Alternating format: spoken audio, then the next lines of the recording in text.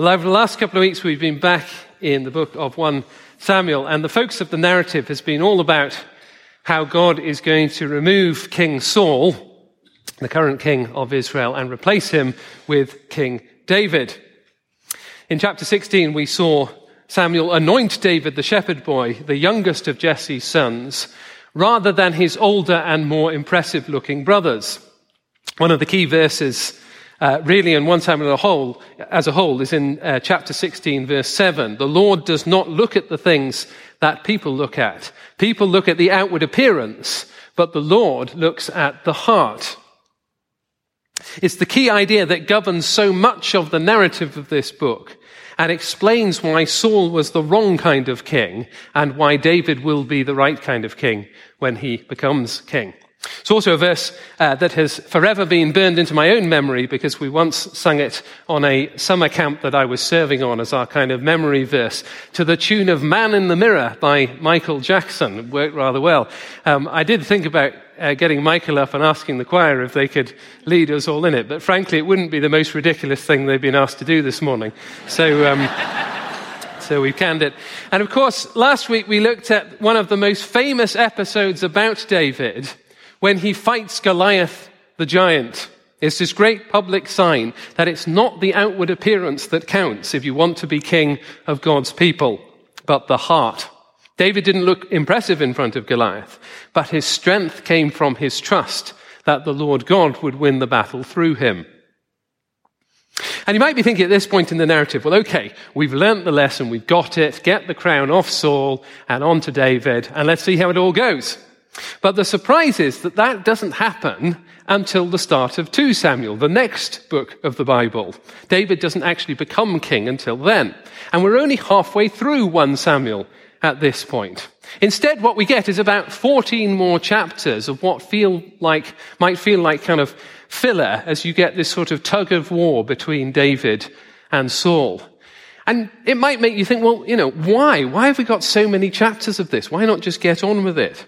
The author of 1 Chronicles, for example, one of the other history books in the Old Testament, all he does is give a couple of selected highlights or lowlights, really, of Saul's life, and then he gets on with the narrative about David, the right king. Why didn't the author of 1 Samuel do the same thing? Surely there should have come a point where he gave his first draft to his wife to read, and she could have turned to him and said, darling, there's a lot of this that you could cut out before it goes to the publisher, which is roughly how things happen in the Patterson household. But actually, these are fantastic chapters we're going to be looking at over the next couple of weeks because they dig much more deeply into the character of Saul and the character of David during this crisis period for both of them. We discover much more of the ramifications of what it looks like to have the right person in charge or the wrong person in charge when they're put head to head against each other. One glance at the recent news, and we shouldn't need any persuading that we're already fascinated by the lives of our leaders. Well, the historians of the Bible also thought that it's vital to get into the minds of leaders of the past in the Bible story and not just learn the bare facts about what they did. This week we're going to cover chapters 18 to 20. We read the first bit of chapter 18. You'll have to go away and read the rest of it yourself during the week. But I will do my best to try and summarize what we've looked at and also the bits that we haven't had a chance to cover. And for these chapters, it is Saul who is still primarily in the limelight. And again, that might interest you. Here's a bit of trivia for you. God is unsurprisingly the most named character in the Old Testament by some margin. David is next. Moses is next. And King Saul, interestingly, is the 4th most named character in the Old Testament. If you're somebody who knows the Old Testament a bit, perhaps that would surprise you. His name is written more times even than Abraham or Jacob or Joshua or Solomon or any of the other prophets or kings. It turns out that we really need to know about the king that went wrong and why he went wrong and what was going on within him internally as he went wrong. We need to know about that almost as much as we do about the right King David. Well, let's dive back into the narrative then, and I'll do my best to retell what's going on. The first person that we meet in chapter 18 is Jonathan, the son of Saul. Have a look back at verses 1 to 4 with me. If you've closed your Bibles, that is on page 290. Verses 1 to 4. After David had finished talking with Saul, Jonathan became one in spirit with David, and he loved him as himself. From that day, Saul kept David with him and did not let him return home to his family. And Jonathan made a covenant with David because he loved him as himself. Jonathan took off the robe he was wearing and gave it to David along with his tunic and even his sword, his bow, and his belt. The great thing about Jonathan throughout the narrative of 1 Samuel is that he always illustrates what his father, the king, Saul, should be doing in any situation. Jonathan actually has the most to lose out of anybody because he is the heir to the throne. So he has the most incentive to eliminate all competition. But instantly he sees that David is the right person to ally yourself with because of the way that God is working through him. Some people have suggested that there's an erotic relationship going on between David and Jonathan, and that's why Jonathan loves David here. There's no evidence at all that it's that kind of relationship in the text. That's just speculation. Rather, this is a relationship quite clearly of deep personal trust and respect and loyalty. I hope you have friends like that of either gender. If you have a friend like that, who you would spring to defend, for example, if anyone says anything negative about them, well, that's the sort of relationship between Jonathan and David that we see here. And the first thing that Jonathan does in verse 3 is to make a covenant with David. We don't tend to do that these days, but what it basically means is a commitment to support him, which he symbolizes by giving him his robe and his gear and so on. Now, we might be thinking that he's doing all this because he knows that David is the future king. But part of what's really interesting about what's going on here is that Jonathan doesn't necessarily know that yet. Remember, at this point in the story, we, the readers, know that Samuel has anointed David to be Saul's successor. But that was in a private ceremony with just his family. Nobody else knows yet. That's not public knowledge. As far as Jonathan is aware, he's establishing a deep friendship with a man that God seems to be powerfully at work within. He's just killed the giant with God's help. But one of the questions will be, well, how will Jonathan respond as it starts to become clear that David is actually the man who will inherit the kingdom rather than him? Now, Saul, by contrast, does none of what Jonathan does here. He simply sees David as a commercial asset. Previously, David had been the young lad who can knock out a good tune on the lyre, which is sort of primitive guitar, when he needs some soothing music. And now David is also the young lad who's just won a battle for him against the Philistines. Very handy to have a guy who can play a guitar solo with his left hand and slay the Philistines with his right. And so he quickly changes his job description to part-time musician and part-time army general. That's an interesting one for filling out your tax return at the end of the year, isn't it? But everything suddenly starts to change. And Saul's attitude starts to change when David returns from one particularly successful battle against the Philistines. And Saul hears the crowds chanting about it in verse 6. Saul has slain his thousands, and David his tens of thousands. Crowds have a way of coming up with songs and chants that get under the skin, don't they? I was at a football match a little while ago where the crowd had come up with a chant that was extremely vulgar but quite perceptive about the referee, and I imagine that it probably got under the skin and was hard to ignore. Well, for Saul, this is the moment where everything changes, and suddenly all that chat that Samuel gave him a couple of chapters ago, that the kingdom was going to be taken from him and given to someone else, well, suddenly all that's starting to come back into his mind again. They've only credited me with 1,000, he says, but they've credited David with tens of thousands. What more can he get but the kingdom itself, he wonders anxiously. And so the plot thickens.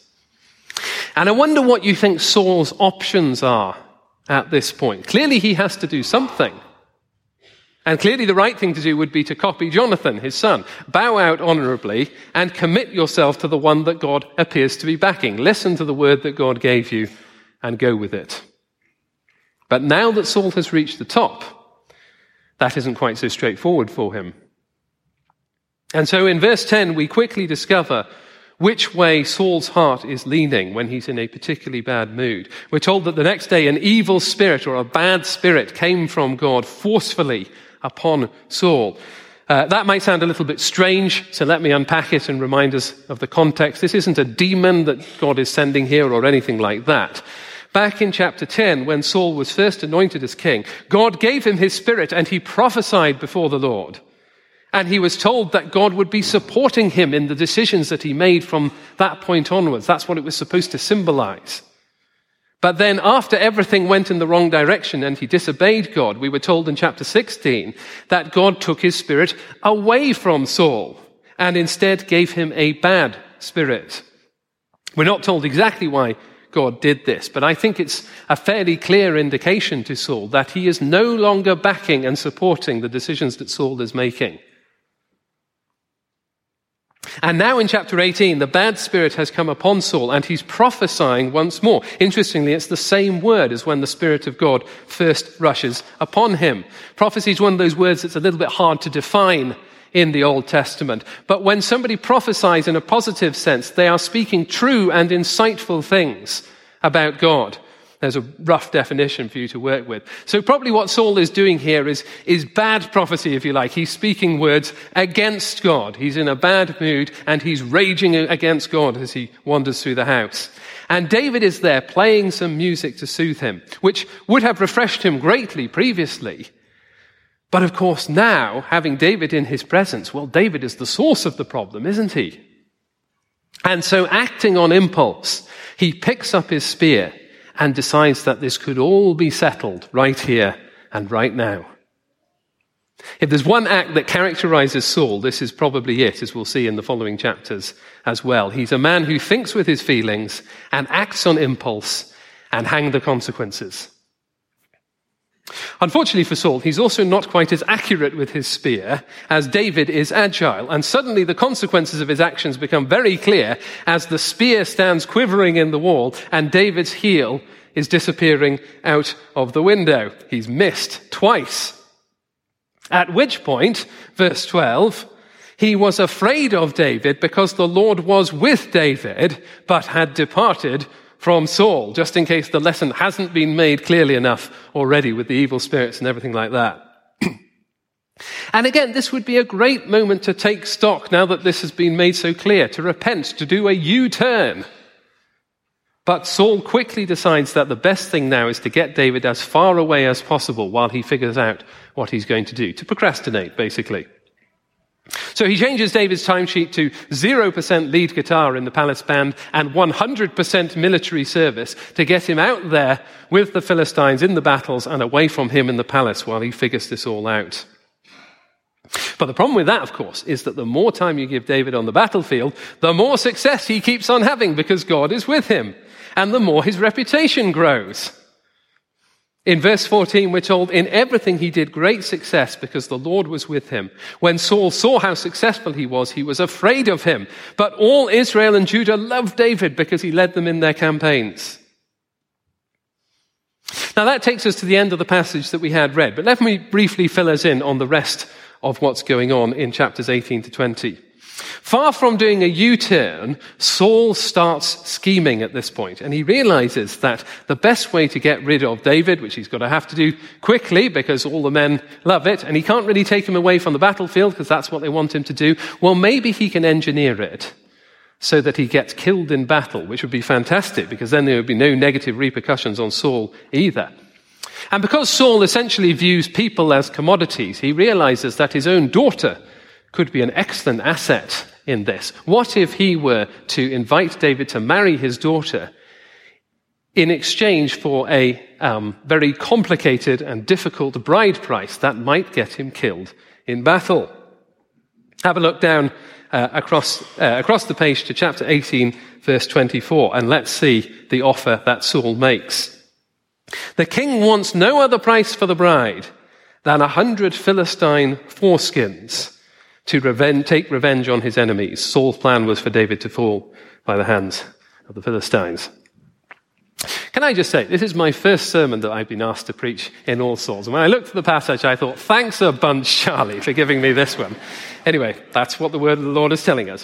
Now, possibly, Saul intends this to look like a great religious gesture in front of everybody, to have all his enemies circumcised, because circumcision was the sign of the covenant that God gave with his own people. But really, all he's after is that David gets killed.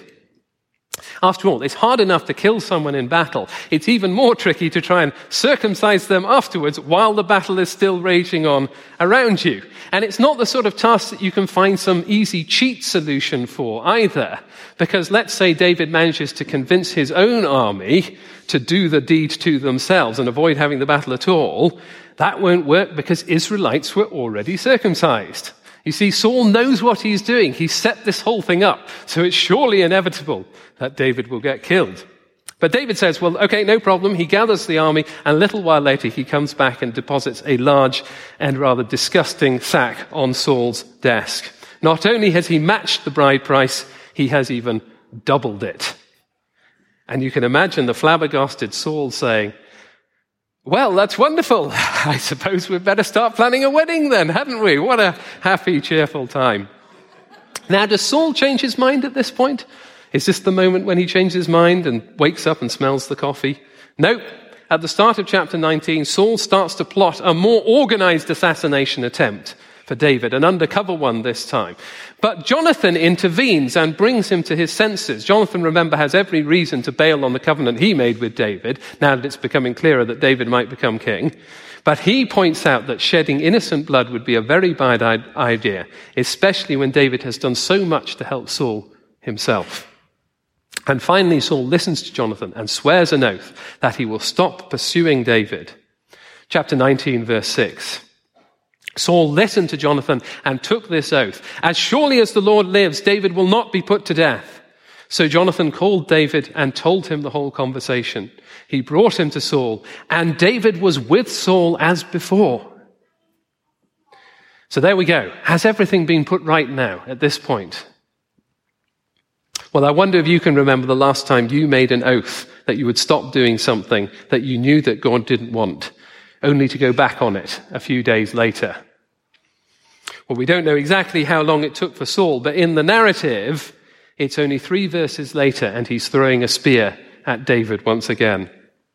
And so we start the second cycle of Saul trying to kill David with a strong sense of déjà vu. This next cycle involves David escaping from Saul with the help of Michal, his wife, and Saul's daughter. If you remember now, both Saul's son and his daughter seem to be on David's side. David flees. He goes to stay with the prophet Samuel.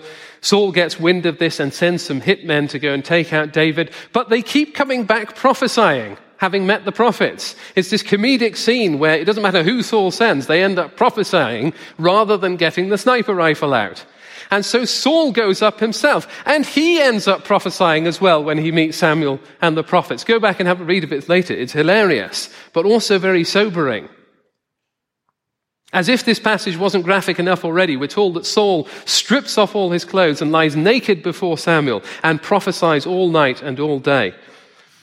Now, I don't think we need to imagine that he's in some kind of weird trance there or anything like that. I think what we're supposed to see is repentance. Stripping yourself is a great act of humility. He's quite literally laying himself bare before the Lord for 24 hours. And the author wryly reminds us of the proverb again in verse 24 that came up earlier in the book. Is Saul also among the prophets? Those of you with a good memory will remember that that came up in chapter 10 when Saul was first prophesied when he was made king, although the circumstances are now, of course, very different. And so here we are again, Saul apparently being brought to his senses, this time by Samuel rather than Jonathan. This time, perhaps we're thinking Saul has been changed for the good at last. Certainly that's what would happen in the movies, isn't it? Finally he's brought low. Finally he's truly repented. Surely a guy who spent 24 hours stretched out embarrassingly on the floor before Samuel and before God is at last a changed man and will do the right thing. Well, as chapter 20 begins, David is certainly skeptical. And most of chapter 20 involves a long conversation between him and Jonathan to try and determine whether Saul has really changed his mind properly or not. Go and have a read of it later, but where it all ends up is with Saul hurling his spear once more. This time, not at David, but at his own son Jonathan for siding with David. Flick over the page and have a look at chapter 20, verse 30 with me. Saul's anger flared up at Jonathan, and he said to him, "You son of a perverse and rebellious woman." Bear in mind, that's his own wife he's talking about there. "Don't I know that you have sided with the son of Jesse to your own shame and to the shame of the mother who bore you? As long as the son of Jesse lives on this earth, neither you nor your kingdom will be established." This is what he says to Jonathan. And of course, the irony of all of this is that Jonathan is quite willing to accept it. He made a covenant with David at the start of chapter 18, if you remember, where we started, when he saw that God was with him. He's been willing to stick with that decision and even reinforce it several times if you read through the bits that we skipped over.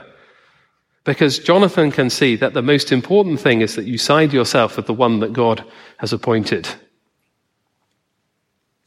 So that's a summary of what's going on in chapters 18 to 20. And what we're seeing about Saul here really is the outworking of a choice that he has. He's been told that the kingdom will be given to another. The question is, will he prioritize what God has said? Will he take this seriously and respond accordingly? Or will he put up a fight? And what we're seeing is the sad, drawn-out narrative of a man who had such potential at first, spiraling downwards and downwards, being given opportunity after opportunity to do the right thing.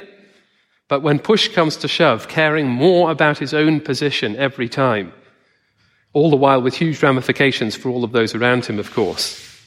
And this is only the beginning of Saul's great decline, as we'll see.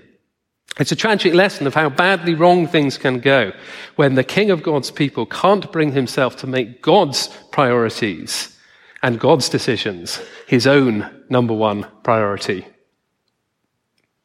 And I wonder what you make of Saul as we've been reading through this. On one level, he's a very relatable character, isn't he?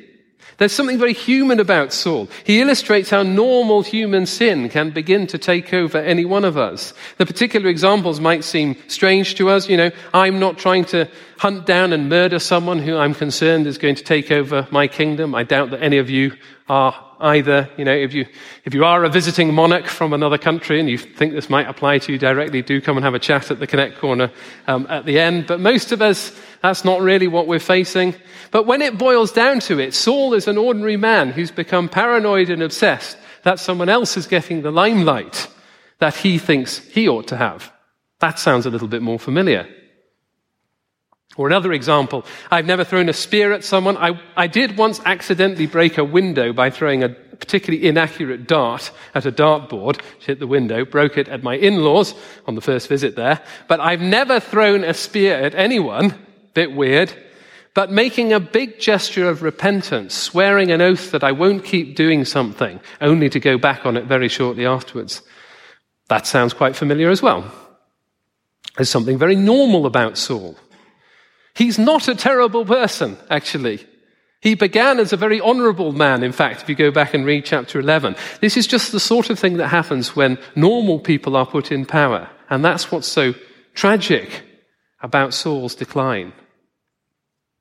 But this passage isn't saying that every leader is doomed to failure either. For example, Jonathan, his son, appears to be quite capable of doing the right thing. Rather, Saul illustrates how badly wrong things can go when the wrong kind of person with the wrong kind of internal qualities is put in charge. Saul's name literally means asked for. If you remember, he was the man that the people asked for. What they saw was a big, impressive man who would fight their battles for them.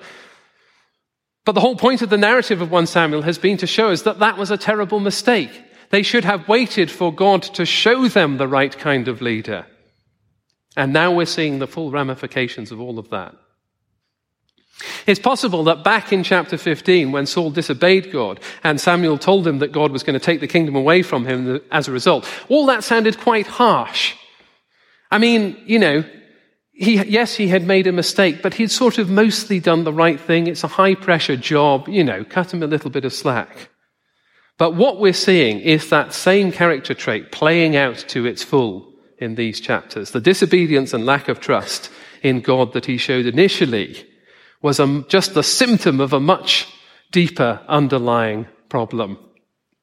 Yes, Saul may have been impressive looking. He may have looked great on the outside. But that's not what's really needed in the leader of God's people. It's funny, isn't it, that we have to be going through 1 Samuel just at the point when there is a leadership crisis happening in our own country. We didn't plan that. We didn't know that when we planned the sermon series. But the events of the last few weeks and months certainly illustrate to us how badly wrong things can go when someone with the wrong kind of character traits ends up in leadership, no matter how good a leader they are in other ways. And of course, this is particularly essential in the unfolding narrative of the Bible as a whole. God's game plan from the beginning has been to fill the earth with the knowledge of him, as the prophet Isaiah puts it. And he wants to do that through his human agents. How essential it is, therefore, that those in positions of power have the right kind of internal qualities, the kind of internal qualities that align with what he thinks is right. And to finish it with, I just want to take a minute, therefore, to apply everything that we've been seeing about Saul to us here at All Souls Church. A number of weeks ago, when Charlie preached on chapter 13, when Saul was last in the limelight, we thought about some of the implications for our church leaders, particularly the bishops within the Church of England. And I want to put that application back on the table again and think more directly to us ourselves here and our leaders here. I wonder, how often are you concerned that your leaders here at All Souls might end up like Saul? And if we're not concerned, well, why is that? If the answer is because your leaders seem confident or articulate or impressive or reassuring, the sorts of people who give a strong lead and seem to know what they're doing, who can communicate the Bible well, etc., etc., well, those were the sorts of things that Saul was. He was the kind of leader that looked reassuring in the eyes of the people, capable of fighting the battles that they all thought mattered. But look where it's all going with Saul. There's one qualification that's really, really important for any of us in any position of leadership, which is that our top priority is that we care about the things that God cares about. It matters far less whether our leaders are winsome or intelligent or highly skilled at explaining the Bible, or even if all our leaders sign up to serve at the All Souls serving Christmas, even if we're all scrubbing the toilets at the end of the final carol service, even that isn't a guarantee. What really matters is that we care about what God cares about deeply on the inside and are willing to stick with it like Jonathan was. Otherwise, we may very easily end up going the way of Saul when our position is really threatened. And you don't have to look very far within our own constituency, sadly, to see examples of how this has gone wrong recently. So I wonder, if you want a takeaway thing to do from the talk this week, would you consider praying for us all? Would you take some time to pray for your leaders here at All Souls Church, if you're a regular member of the church, that we would care about what God cares about above all, and that we might be guarded from going the way of Saul? Well, next week, David will step into the limelight, and we'll see this lesson all over again, but from the other side this time. For now, why don't I pray? And then we can finish. We praise you, Heavenly Father, that you are and always will be the great leader of your people, that you always get everything right, and that you lead with perfect wisdom. And how we see this particularly clearly in our Lord, the Lord Jesus Christ. We thank you that you instruct us to know what to look for and what not to look for in those who become leaders.